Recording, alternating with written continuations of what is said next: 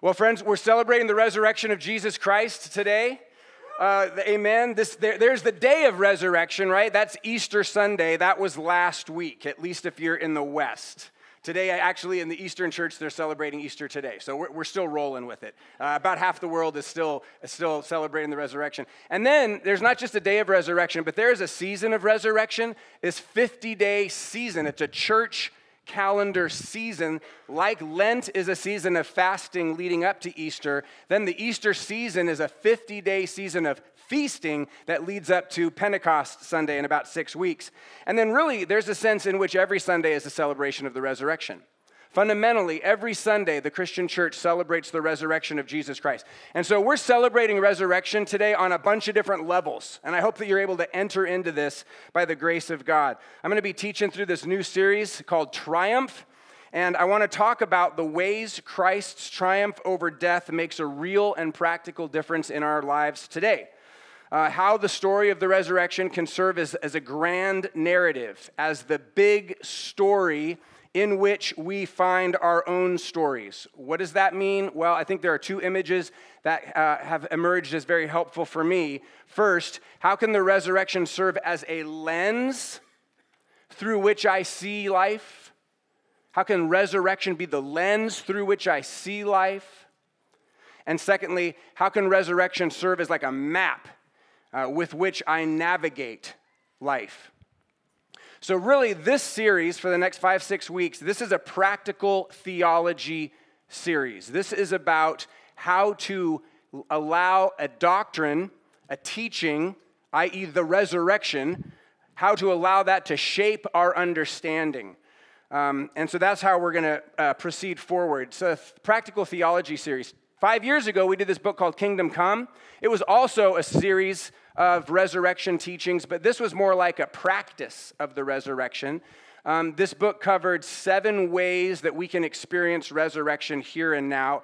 Essentially, it's 7 things that John's Revelation says we're going to be doing in eternity, but we can also start doing them here and now, like changing the way we approach eating with people, changing the way we worship, understanding learning from an eternal perspective. So we printed these books. We sold like 1,000 of them, and they're all gone, but we're going to put them online tonight. So if you'd like this as like a supplement, it'll be on Amazon tonight. I thought of that way too late. I thought of that after church last week. We did a book about this. I should have made that available. All right. I want to start this morning with a couple of disclaimers. Hopefully these will sort of serve as 2 ideas to frame today's sermon. The first is about Sri Lanka. We need to acknowledge that for a growing percentage of Christians in the world, the message of Easter, the truth of the resurrection, that Jesus triumphs over death, is a profoundly timely and relevant message because their leading threat to their faith is death. One spokesman for an organization that monitors religious persecution around the world tweeted last Sunday afternoon, "We no longer wake up on Sunday morning asking if, but where Christians will be killed."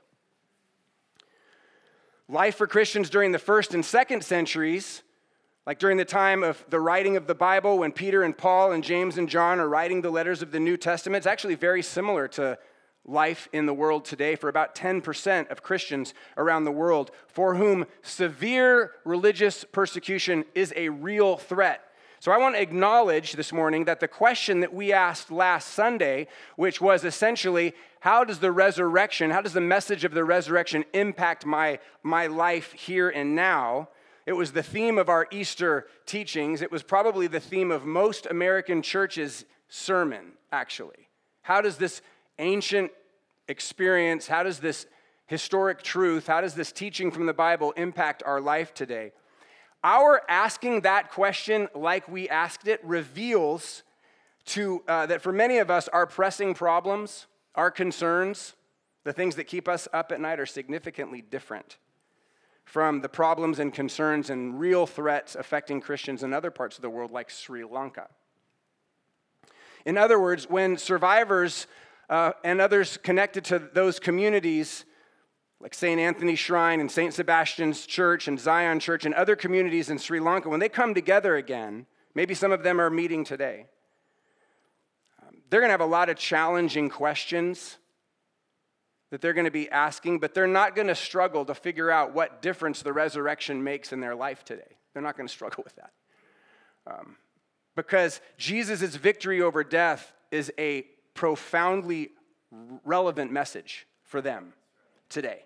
The message of Christ's triumph over death is profoundly and tragically relevant for many Christians in the world today. So we should be very clear that we are part of a communion of saints whose lives are being challenged by severe adversity, and that Christ's triumph over death addresses that.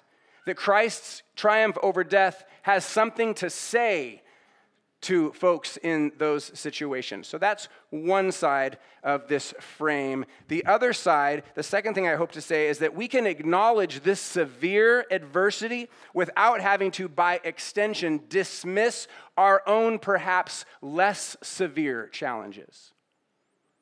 Acknowledging this, in other words, does not equal dismissing or needing to dismiss our perhaps less severe adversities as somehow unaffected by the resurrection.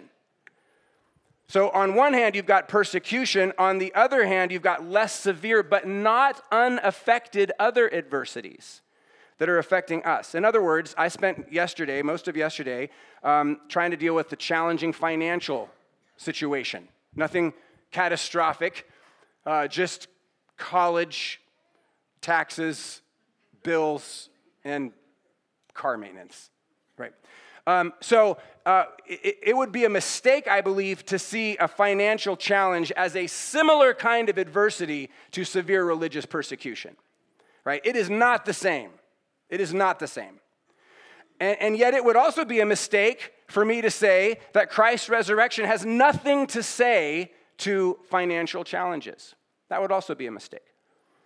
I've worked with several people this week on very difficult personal issues, relational issues, spiritual issues, and I would not put those challenges in the same category of adversity as planned and synchronized attacks on Christians in their places of worship. I'm sorry, I just don't see them in the same category. But neither would I say that the resurrection of Jesus has nothing to say to these also difficult situations or to whatever real adversity you're facing today in your family, as an individual, or with others. So I thought we should start by just acknowledging that this tendency towards comparison it misses the point. When our family was going through cancer treatment about 10 years ago, some people would apologize before they shared with me their problem. They would say, I know this is nothing like what you're going through, but... And whereas I appreciated their acknowledgement of the challenge of our situation, that was not at all to say that their adversity wasn't also really challenging and difficult and legit, right? It's not about whose pain is worse. It's about how do we remain faithful through whatever pain it is that we're facing. It's about what does the resurrection of Jesus have to say to our adversity or to our pain? Whether it's your pain or my pain or prolonged systemic adversity or the pain of senseless violence or even the pain of a brief setback, like a broken car or something like that. Does the resurrection have anything to say to all of that? To all of that? Clearly, the early church believed and taught that Jesus' resurrection conquered death, and what they meant by that was death. They meant actual death. That's what they were talking about. And that changed the way they saw the world, in which dying for their faith was a real possibility. It changed that, right? And it changed the way they navigated or lived out their lives in the face of that severe kind of adversity. The resurrection emboldened people to go where they would never have gone before, with a courage that was impossible to imagine before the reality and the demonstration of the fact that death had been defeated by the resurrection of Christ. Now, we can learn from them when we face similar situations. And I want to say that we can also learn from them when we're facing adversities that are clearly less severe but real and challenging still, okay?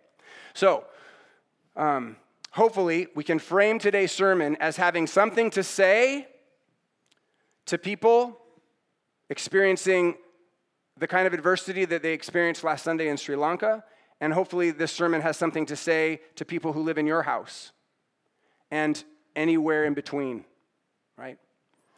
All right, so let's look at John's gospel. We'll look at the 16th chapter of John, page 753 in the red Bible that we've handed out.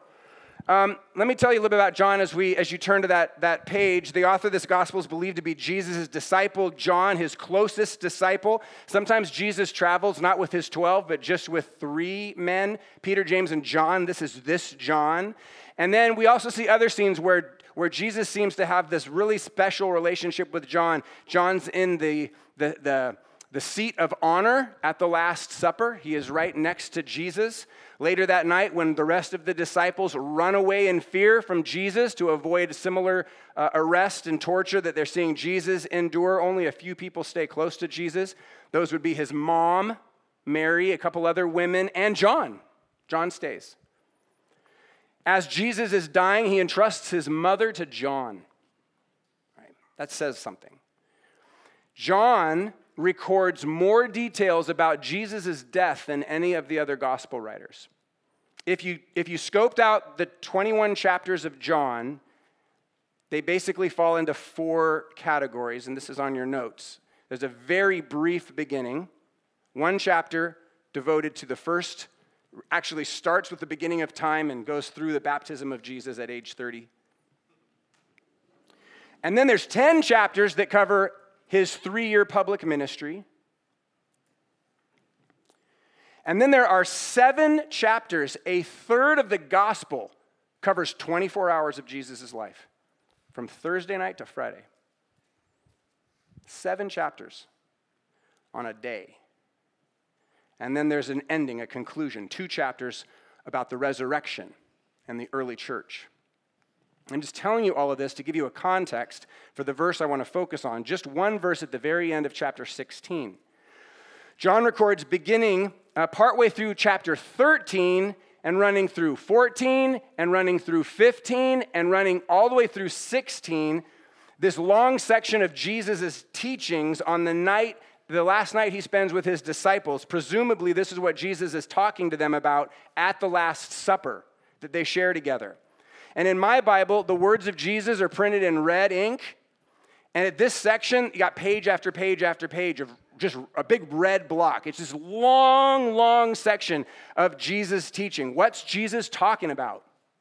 Well, he's talking about a whole lot of things. He's talking about his commandment to love. He's talking about the Father. He's talking about the Spirit. He's talking about his relationship with the Father and the Spirit. He's talking about how he's going to go away and yet how he's going to always be with them. He's talking about the whole I am the vine, you are the branches teaching. That happens in this night.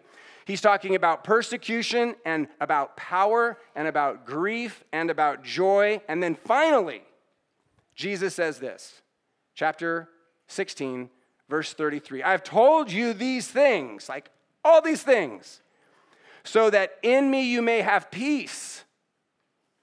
In this world you will have trouble, but take heart. I have overcome the world. Now, I've used my remarkable graphic design skills to create the beginnings of a drawing that we'll use as sort of a sketch for this sermon. Sometimes it helps me to kind of get into a statement that I know is more dense and significant than it appears initially by drawing stuff or creating stuff. So it was my best shot. Sometimes my vision is so amazing and my ability is so limited. It's just so limited. Yeah. So let's look at 3 key words that exist in this single verse, John 16:33. First, this word world. We got to look at this word world because world is used in several ways to mean several different things in the New Testament. Sometimes the word world means a physical space like the planet. Sometimes it is used to mean the inhabitants of that space, like the whole human race. In this point, or in this part of Scripture, the word is used to refer to, here comes a big long definition, worldly affairs, the aggregate of things earthly, the whole circle of earthly goods, endowments, riches, advantages, pleasures, etc., which, although hollow and frail and fleeting, stir desire, seduce from God, and are obstacles to the cause of Christ. It's a long definition, so let's focus on the phrase obstacles to the cause of Christ. When you read the world in this passage, you're thinking about obstacles to the cause of Christ. When Jesus says in this world, he means as you are living among the obstacles. And he assumes that's where we live. It's interesting that he doesn't tell us leave that place. In fact, part of the big red section of my Bible leading up to this verse says the opposite. He says, be in the world, don't be of it, but be in it. In fact, he prays to the Father that God would not take his disciples out of the world. Jesus prays that.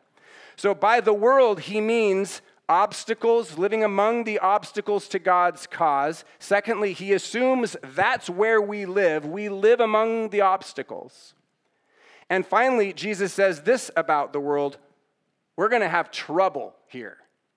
We're going to have trouble here. He says it like this: in this world, you will have trouble. Call it an observation, a warning, a statement of fact, whatever. But friends, don't miss that. Don't miss that. Christians miss this all the time. Oh yeah, I've heard that, but you haven't heard it. There will be trouble. You are living among the obstacles, and you're going to have trouble here.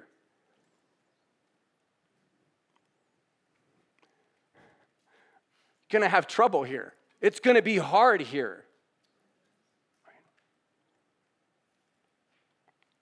Jesus says this to his disciples. And by extension, he says this to us. Second, really important couple of words in this verse: in me. In me. It's a super important phrase. It often gets left out. And if you leave this phrase out, it changes the whole meaning of what Jesus is saying here. The verse begins, I have told you these things. What things? The whole previous 3.5 chapters. Why have you told us these things, Jesus? What was your point? What was your purpose in saying all these things? He says, so that you may have peace. At least that's how it's remembered by many of us. That's how it's usually quoted in broader circles, as if the teachings of Jesus, just like the teachings of Gandhi or Buddha or anybody else, will lead to a more peaceful existence. But that's not exactly what Jesus says, is it? It's not what he says. He says, I have told you these things so that in me you may have peace.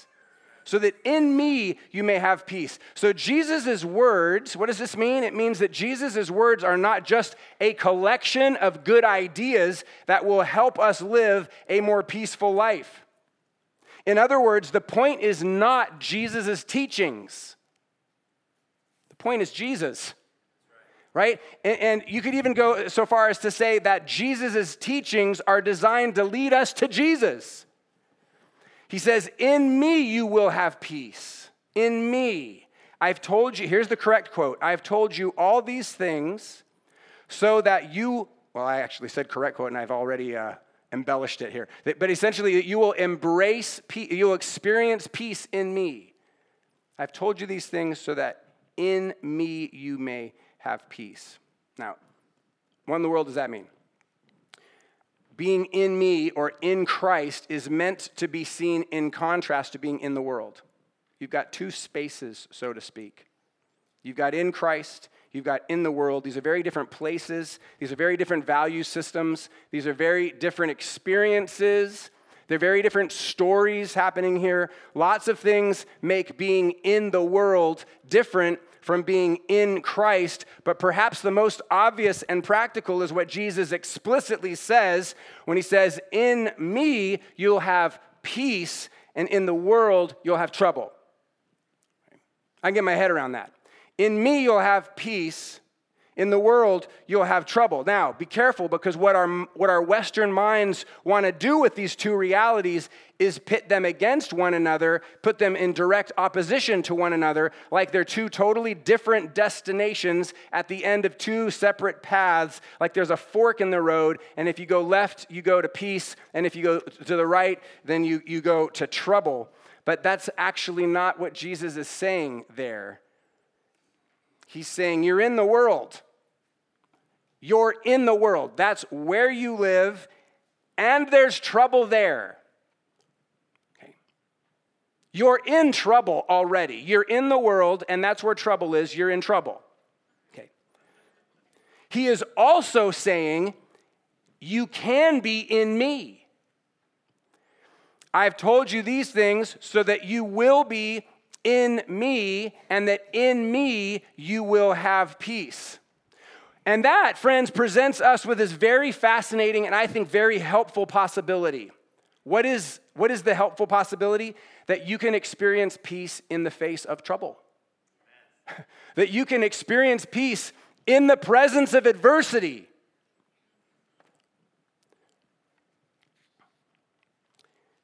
It's not extract me from reality and put me in nirvana. It is in the midst of real life, there is a possibility that I can be in Christ and therefore be filled with peace.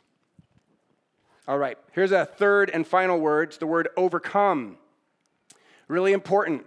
Clearly, Jesus' hope and his expectation for his followers is that even though they are surrounded by trouble, that they or we will be filled with peace. So even though there is trouble on the outside, Jesus is talking about the possibility of having peace on the inside. Remember, Jesus is telling this to his disciples when? On the night of his betrayal, on the night of his suffering. There is trouble all around. It is imminent. It is on its way with spears and torches and deception like kisses. But the imperative, the command from this passage is clear. Jesus says, but take heart, or take courage. The old translations, be of good cheer, right? He gives one reason for that, because I've overcome the world. Because I've overcome the world. Overcome is critical because it communicates to us which of these two powers is the most powerful.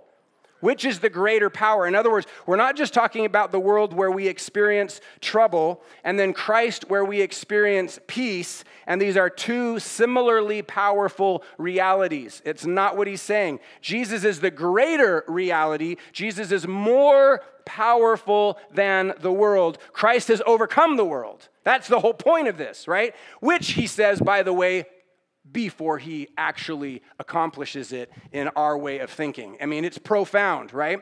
Jesus' triumph over death, which he is about to accomplish and yet speaks of as in the past tense, as though it has already happened, because in a sense it has, will publicly demonstrate that the powers of this world, all the obstacles to the cause of Christ, have been rendered inferior. There is a more powerful reality in the game now. It's called resurrection. Jesus has overcome all of that other stuff. So clearly this is what he hopes and expects his disciples to know. Clearly this is what he hopes and expects for all of us to know. Specifically that peace overcomes adversity. Peace overcomes trouble. We can experience peace even in the midst of adversity. How? How do I do that? By being in Christ, by finding ourselves in Christ, by rooting our identity in Christ, by placing our hope in Christ, by positioning our lives in Christ, who has overcome the world. And that leads to just a really simple, practical, theological question. If you just remember one thing, just remember this. Where are you living? Where are you living?